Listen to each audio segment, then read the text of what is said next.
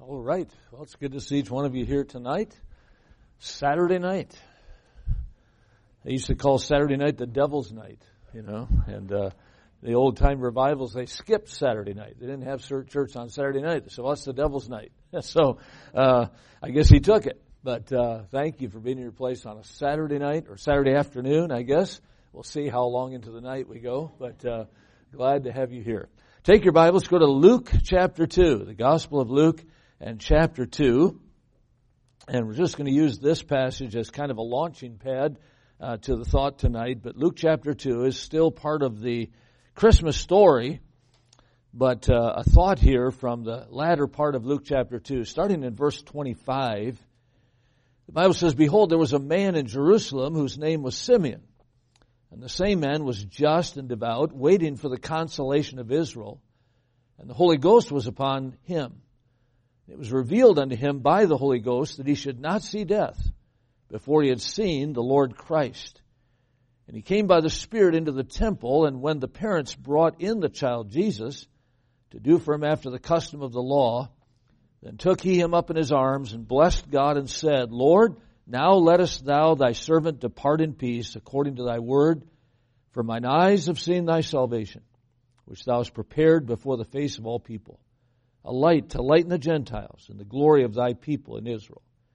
And Joseph and his mother marveled at those things which were spoken of him." Look at verse 33 again. Joseph and his mother marveled at those things which were spoken of him.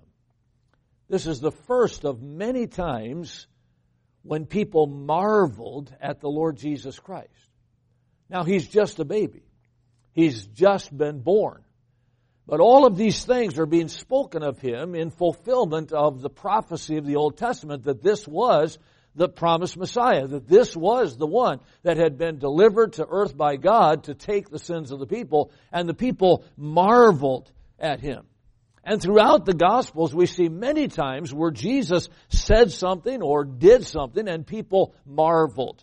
For example, in John chapter 7, it says, "And the Jews marveled, saying, How knoweth this man letters, having never learned?" Again, we talked last night about when he was 12 years old, going up to the temple with his parents, and there he was answering questions from the Scriptures, and the Bible says they marveled. How does this 12-year-old boy know these answers? How does he know the Bible so well? Well, he wrote it, and so that's why he knew it, but they marveled. In Matthew chapter 8, the Bible says, "And the men marveled, saying, What manner of man is this, that even the winds and the sea obey him?" Remember when Jesus calmed the storm? They marveled. How does he have power over creation? How does he have power over the wind, over the seas? They marveled at that power.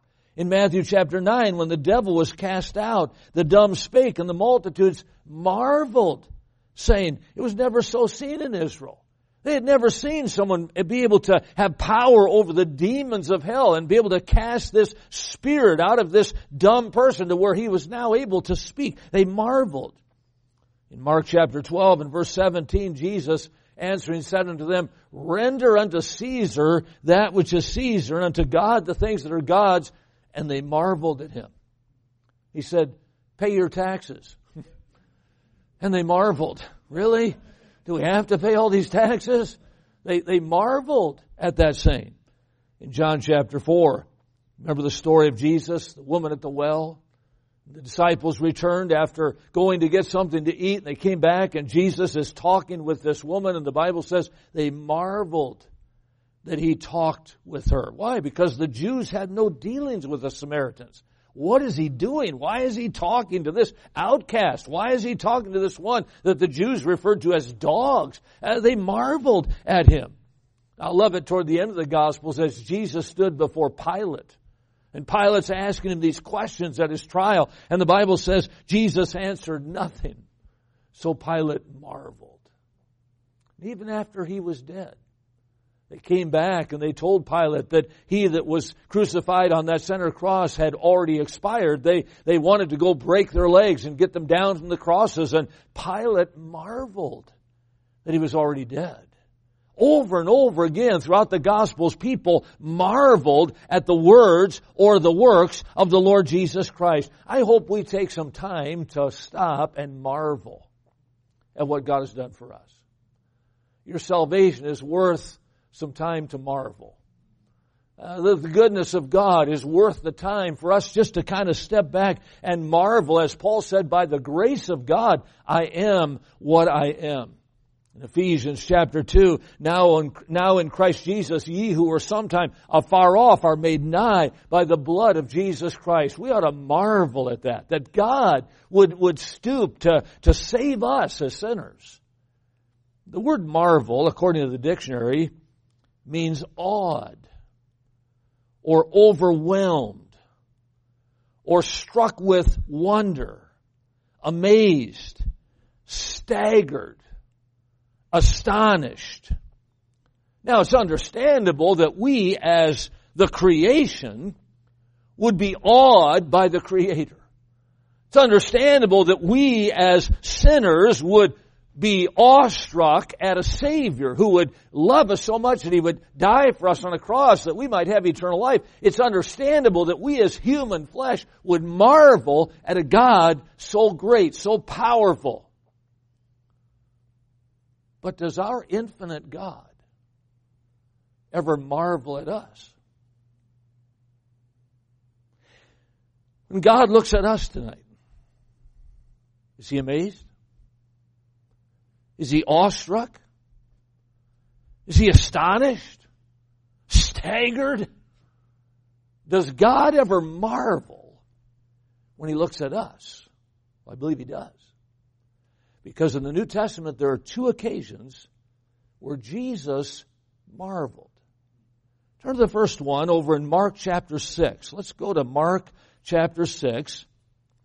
And we see the first time when Jesus marveled at some people here in this text. In Mark chapter 6, look at verse number 1. And he went out from thence and came unto his own country, and his disciples followed him. And when the Sabbath day was come, he began to teach in the synagogue, and many hearing him were astonished, saying, From whence hath this man these things? And what wisdom is this which is given unto him, that even such mighty works are wrought by his hands? Is not this the carpenter, the son of Mary, the brother of James, and Joseph, and Judah, and Simon? And are not his sisters here with us? And they were offended at him. But Jesus said unto them, A prophet is not without honor, but in his own country, and among his own kin, and in his own house. And he could there do no mighty work, save that he laid his hands on a few sick folk, and healed them. And he marveled because of their unbelief. He marveled because of their unbelief. Jesus looked at this crowd of people in Mark chapter 6, and he marveled at their skeptical fear. There was skepticism about his words. In verse number 2, he begins to speak. He begins to teach in the synagogue. And the Bible says, many hearing him were astonished, saying, From whence hath this man these things? Where did he get this wisdom? There was a skepticism toward his words. And then there was a skepticism toward his works in the latter part of verse 2, and that even such mighty works are wrought by his hands. And Jesus marvels because of their hesitancy toward his promises. He was fulfilling all of the promises of the Old Testament. He was doing exactly what they said in the Old Testament that he would do, and he was marveling at the fact that they were not understanding that God keeps his promises, that God doesn't lie, that God is a God of truth and without iniquity, just and right is He. Look, when God says something, that's what He means. Now, sometimes we make a promise and we might forget, or we might decide intentionally not to keep the promise, but that's not our God. When God promises, when God says, this is what I'm going to do, God always does it. But here was a skeptical fear. They were skeptical toward His promises. I asked the men this morning in the breakfast, what promises are we skeptical about? The Bible says, yea, and all the promises of God are in Him, yea, and in Him, amen.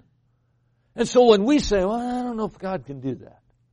I don't know if God can save my neighbor. I don't know if, that can really happen. We cause Jesus Christ to marvel when we have an unbelief. But that hesitancy towards God's promises brings a hindrance to God's power. Did you notice it there in verse number 5? He could there do no mighty work. Save, he laid his hands on a few sick folk and healed them, and he marveled because of their unbelief. Jesus couldn't do much there because of their lack of faith. In Matthew chapter 13 and verse 58, he could do not many mighty works there because of their unbelief. Well, wouldn't it be a tragedy for God to look at Shadow Mountain Baptist Church tonight and say, I want to bless that church. I want to use that church. I want to start something that... No, let's move on. There's no faith there. Well, wouldn't it be a sad thing if God looked at my life or your life and said, boy, I like to use that fellow. I like to use that gal. I want to use that. No, let's find somebody else. There's no faith there. What a sad thing that God would not be able to do mighty works in our lives or our families or our church or our nation because of our unbelief. What does God want to do that He won't be able to do this year because of our unbelief?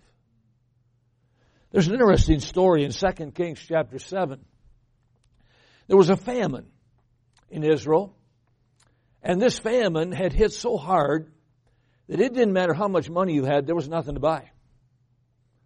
Kind of like the empty shelves in grocery stores or something, I guess, a supply chain shortage. But there just wasn't any food. And it didn't matter if you had money or not, there was no food. And the Bible says in verse 1, then Elisha said, hear ye the word of the Lord. Thus saith the Lord, tomorrow at this time shall a measure of fine flour be sold for a shekel, which is practically nothing, and 2 measures of barley for a shekel in the gate of Samaria. So here's this situation. There's no food. It doesn't matter what you have. You can't obtain something to eat.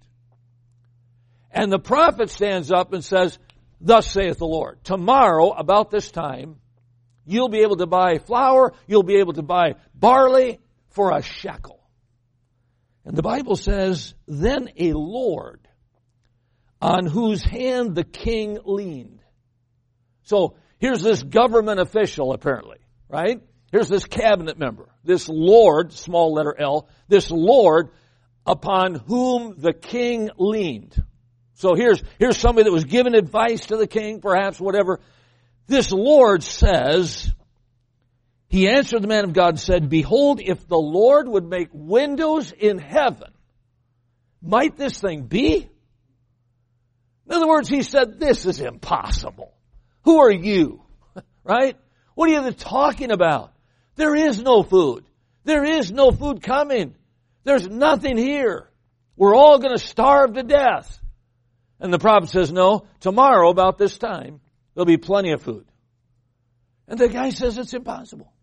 If God put windows in the sky and poured it out from up there, we wouldn't have enough. Verse 2, and he, Elisha, said, behold, thou shalt see it with thine eyes, but thou shalt not eat thereof. He looked at this government official and he said, I'm telling you, God keeps His promises. And you're going to see it with your own eyes, but you're not going to be a part of it. And the Bible says in the end of that chapter, the next day, the Syrians fled their cities. The nation of Israel went in, confiscated all of their spoil. And the next day, about the same time the prophet had made the prophecy, 2 measures of barley, 1 measure of flour were sold for a shekel. And the king's lord saw it. But if you read the end of the chapter, the people trode him underfoot that he died. Now I think about that. We don't think unbelief is a terrible sin. Certainly not like murder, and not like maybe even lying. But here was a man, because of his unbelief, God said, sorry, you're out of here. I'm removing you.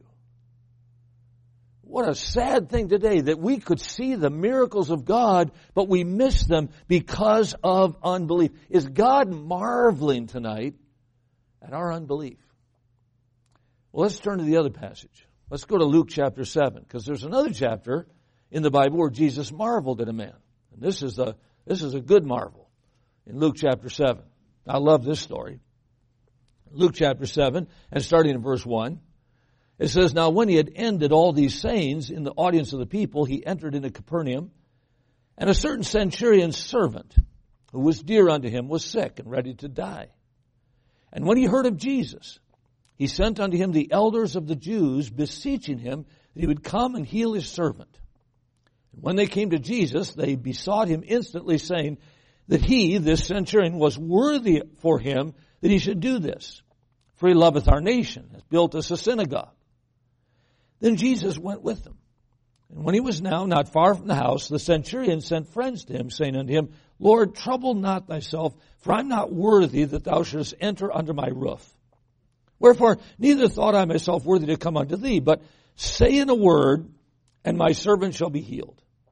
For I also am a man set under authority, having under me soldiers, and I say unto one, Go, and he goeth, and to another, Come, and he cometh, and to my servant, Do this, and he doeth it. When Jesus heard these things, he marveled at him, and turned him about, and said unto the people that followed him, I say unto you, I have not found so great faith, no, not in Israel. And they that were sent, returning to the house, found the servant whole that had been sick. So get the context here. Here's this centurion. He's got a servant who he loves. And he's about to die. He hears of Jesus. And so he sends some of his servants to Jesus to tell him that he needs his help. And these servants come to Jesus and they tell him what's going on here. And they said, Lord, he really is worthy of your attention. I mean, this man he loves our nation. He's built us a synagogue. By the way, he wasn't a Jew. But he built the Jews a synagogue. Pretty good philanthropist there, right? He built another religion, their house of worship. And so this man was obviously a good man. He was a man that was well respected. He had integrity and so on. And the Bible says they said, Jesus, he's worthy of your attention. I know you're busy, but this guy needs your help, and I know he'd appreciate it. So Jesus goes with him. But before he gets to the house, the centurion has some doubt, he has some second thoughts, and he says, I'm not worthy for him to come to my house. He doesn't need to come to my house. In fact, he could just speak the word from where he's at. I'm not worthy to go out and even talk to him. In fact, we don't know if this centurion and Jesus ever met. He said, I'm not worthy to go see him. I'm not worthy for him to come into my house. He said, tell him if he just spoke the word, I know he could heal my servant. And Jesus said, I've never seen such great faith. And he marveled. Nothing attracts God to us any more than our faith. Nothing gets God's attention any more in our life than our faith. Why? Because without faith, it's impossible to please God. And so when our faith is exhibited, God's attention is aroused. Now, Jesus had seen faith before. But what caused him to marvel at this man's faith? Jesus had seen others with great faith, but this time it says he marveled at this faith. Why? Well, I believe it was preceded by a curious humility. This centurion had some great credentials. This centurion was worthy of some help from Jesus. As I said, he loved his nation. He had built a synagogue. He had done all these great things. But then he said, no, I'm not worthy to be in the presence of Jesus. There was a curious humility here. Let me ask you something. Do we demand an answer to prayer because of who we are? well, Lord, I went to church this week. I mean, more than normal. I went Friday night. I went Saturday night. Now, Lord, surely my team will win tomorrow, right? Have you ever done that? You ever missed a game on television because you went to church and the whole time you're there saying, Lord, you got to bless my team. I mean, I could have stayed home and watched that, but I came to church. Lord, surely, that my team's going to win. Do you ever make demands on God because of who we are? This guy could have done that. He could have said, hey, Lord, I'm worthy of your attention. I'm worthy of an answer to prayer here. I'm worthy. That's what his servants said about him. But this man, when it came down to it, he said, no, I'm not worthy. I'm not worthy for him to come to my house. I'm not worthy to go talk to him. I'm not worthy to be in his presence. This was a curious humility. We talked about humility last night, but have you noticed that in the Bible, humility is a do-it-yourself project? Now, God can humble me. God can humble you. He has ways to do that. Probably all of us have, at some point, have been humbled by God. But God says, humble yourself under the mighty hand of God. If my people, which are called by my name, shall humble themselves and pray. A curious humility. Oh, God loves the sacrifices of a broken and a contrite spirit. If we want God's blessings, we must stay broken. If we want God's miracles, we must stay modest. If we want the impossible, then we must stay insignificant. His faith was preceded by a curious humility, but notice also, it was partnered with a confident hope. Now, hope in the Bible is a little different than the hope we often say or use or think. We say, I hope it doesn't rain tomorrow, or I hope, I get a raise at work, or, we use hope in that context. But the Bible talks about hope as a confident expectation. Looking for that blessed hope and the glorious appearing of the great God and our Savior, Jesus Christ. So are we hoping Jesus comes back? No, we know He's coming back. It's a confident expectation. It could happen at any second. We know it's going to happen. You see, hope is not, I hope this works out. I hope this happens. No, with God, hope is a confident expectation. And this man said, just speak the word, Lord, and it'll be so. Just say the word, Lord, and you can heal my servant. And sure enough, that's exactly what God did. Now, faith in practice sometimes looks quite different than faith in theory. Sometimes, we're asked, do you have faith? Well, yeah, I have faith. I mean, I got saved by faith. I'm supposed to live by faith. I'm supposed to walk by faith. I give by faith. I mean, I'm supposed to do everything by faith. Yes, I have faith, but sometimes faith in theory looks completely different than faith in practice. Several years ago, there in the college, we have special speakers come in every week. We have chapel every day, and so we typically bring in two speakers from the outside every week, and then we use some of our own staff to preach and so on in these chapels. Well, there was a period of about 3 weeks where every single speaker, this was not planned, but every single speaker for 15 days in a row preached on faith. It became the joke on campus. Let's go to chapel. We're going to hear another message on faith. And they used different texts. They had different approaches to it. But every day, it just seemed like God was trying to teach us something about faith. And we were all kind of thinking, okay, Lord, what are we not learning yet? Because we seem to need more instruction here. And it was kind of curious and interesting. And so every day, we're hearing these messages on faith. Well, we had a girl in the college at that time. Her name was Chrissy. And I didn't know her well. She was in her second year. She had played volleyball her freshman year, but was not playing her sophomore year. And I had a conversation with her one day in the hallway in between classes. And I stopped and I said, Chrissy, I noticed you're not playing volleyball this year. And she kind of, ducked her head. She said, yeah, I have to work a little bit more this year, and I just can't make it. I can't make it work. I said, well, I understand. I understand, and hope you can get caught up, and maybe you can play again next year. And we had a very brief conversation. What I didn't know was that her mom had cancer and had no insurance. and was facing all of these treatments without any money. And so Chrissy had 2 jobs. And she was working 2 30-hour-a-week jobs, 60 hours a week, plus going to school full-time. And she was taking 1 check every week and putting it on her school bill. She was taking the other check, sending it home to her mom to try to help put a dent in these payments for her treatments. I didn't know that. Had I known it at that time, I would have stepped in and done something about it. I didn't know. Well, we're hearing these messages on faith.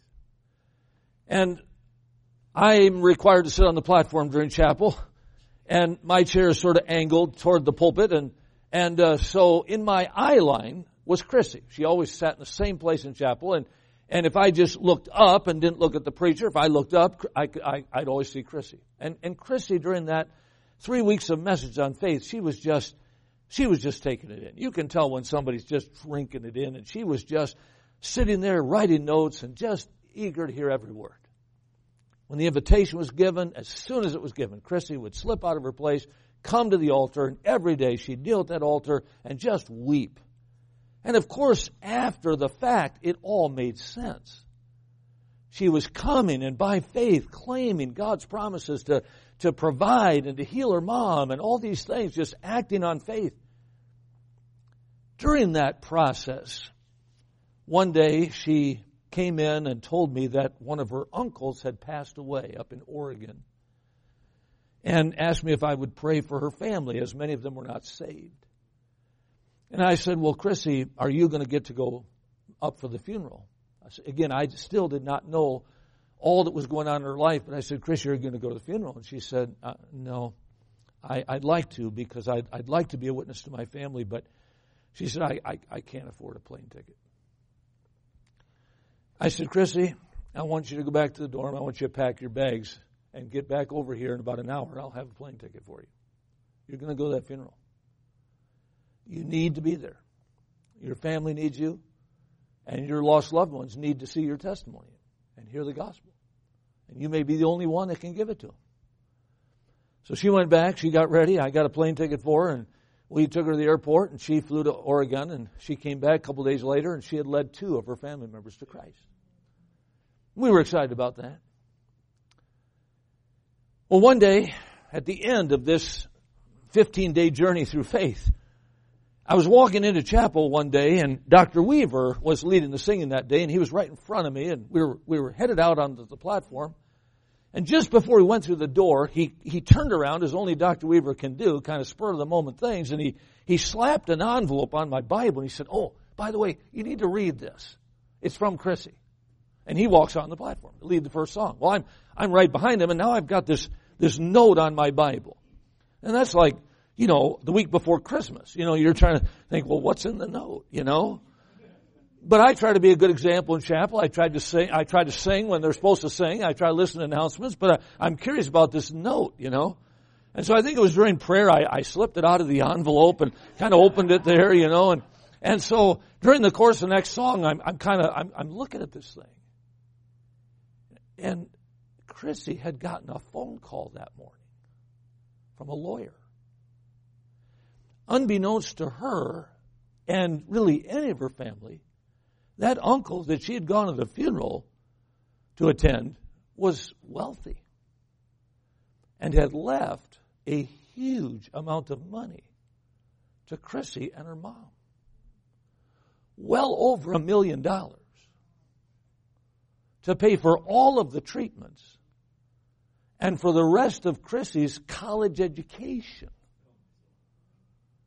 I'm standing there thinking, can I get a little for the plane ticket?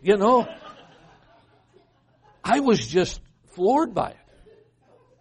Well, I'm watching Chrissy through that sermon, and the guy's preaching on faith like normal, and I'm looking at her, and she's just weeping.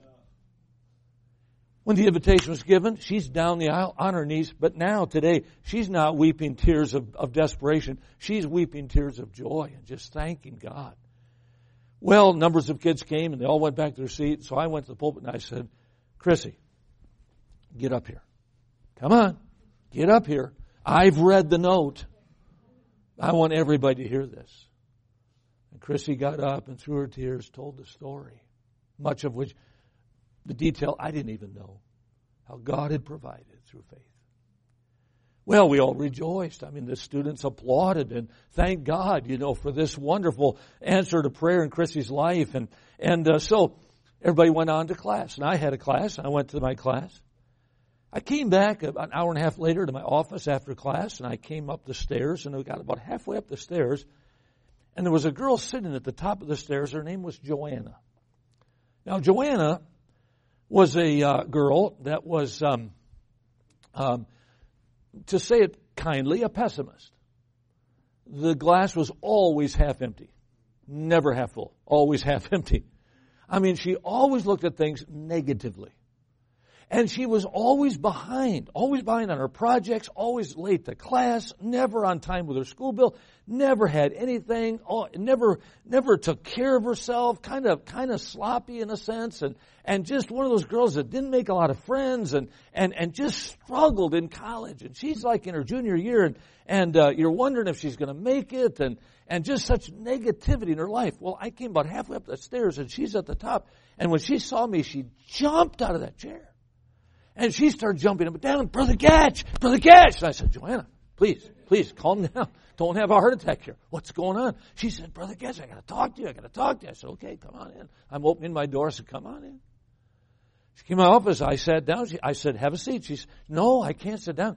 And she leaned over my desk. She said, Brother Gatch, Chrissy's testimony. I said, yeah, wasn't that amazing? She said, after everybody left, I didn't have a class, and so after everybody left, I went to the altar. And I said, Lord, I need to have faith. And she said, Brother Gatch, I spent about 30 minutes at the altar just begging God to increase my faith. She said, afterwards, I got up and I was walking back to the dorm, and I thought, well, I might as well check my mail. She stopped at the post office, went in there, and here was a letter with enough money inside to pay the rest of her school bill for that year. She showed me the check. She said, Brother Gatch, it's about faith. We got to have faith. I said, Joanna, we've been hearing 15 sermons for the last 3 weeks. Where have you been? But see, faith in theory is different than faith in practice. We know what faith is. We know we're supposed to have faith. We're supposed to trust God, but do we? By the way, Joanna's in the ministry today. Chrissy's in the ministry today, serving God wonderfully with their families. Because with faith, it's possible to please God. Does Jesus marvel at yours? Does he step back and say, wow, I'm not seeing that kind of faith anywhere in the world, but right there. Wow. Boy, can God bless that faith. Or does God look at us tonight and say, why won't they trust me? I mean, I said I would. Why can't they just trust me? Is God astonished? Is he staggered at the fact that our lives are filled with unbelief? Jesus marveled. He's probably marveling tonight at either our faith or our lack of it. Let's pray together. Father, may we, as those disciples of old, pray, increase my faith, elongate my faith. Lord, I had faith to get saved. And Lord, if I had faith that you could take away every sin and give me a home in heaven, then surely I can have faith to believe that you can work in my family, that you can provide my physical and financial and emotional and spiritual needs. Lord, if you could command the wind to stop blowing and the waves to stop lashing against a boat, and Lord, there's nothing impossible for you. And I pray tonight that you would marvel at our faith. May you look at Shadow Mountain Baptist Church and see people of great faith. And I pray that you'd bless our families and bless our church and bless these ministries that we're trying to accomplish because of our faith. Help us to walk by that faith and not by our sight. As heads are bowed tonight, let's stand and we'll have the piano play a verse or two. Perhaps tonight you want to just bow for a moment and say, Lord, increase my faith. I don't want you to marvel at my unbelief. Why don't you pray a prayer tonight that only God can answer? Sometimes I think we pray prayers that if God doesn't come through, we got a plan B. We'll figure it out some other way. We need to pray some prayers that only God can answer. Only He can do. Some impossible prayers. Remember when Elijah told Elisha, what is it that you want? And Elisha said, I want a double portion of your Spirit, God's Spirit upon my life. And Elijah said, you've asked a hard thing. Have you ever asked for a hard thing? By the way, that desire of Elisha was granted. He did twice as many miracles as Elijah did. God responds to faith. Ask a hard thing tonight. Ask an impossible thing. Something that's beyond what you can ask or think. He's able to do it.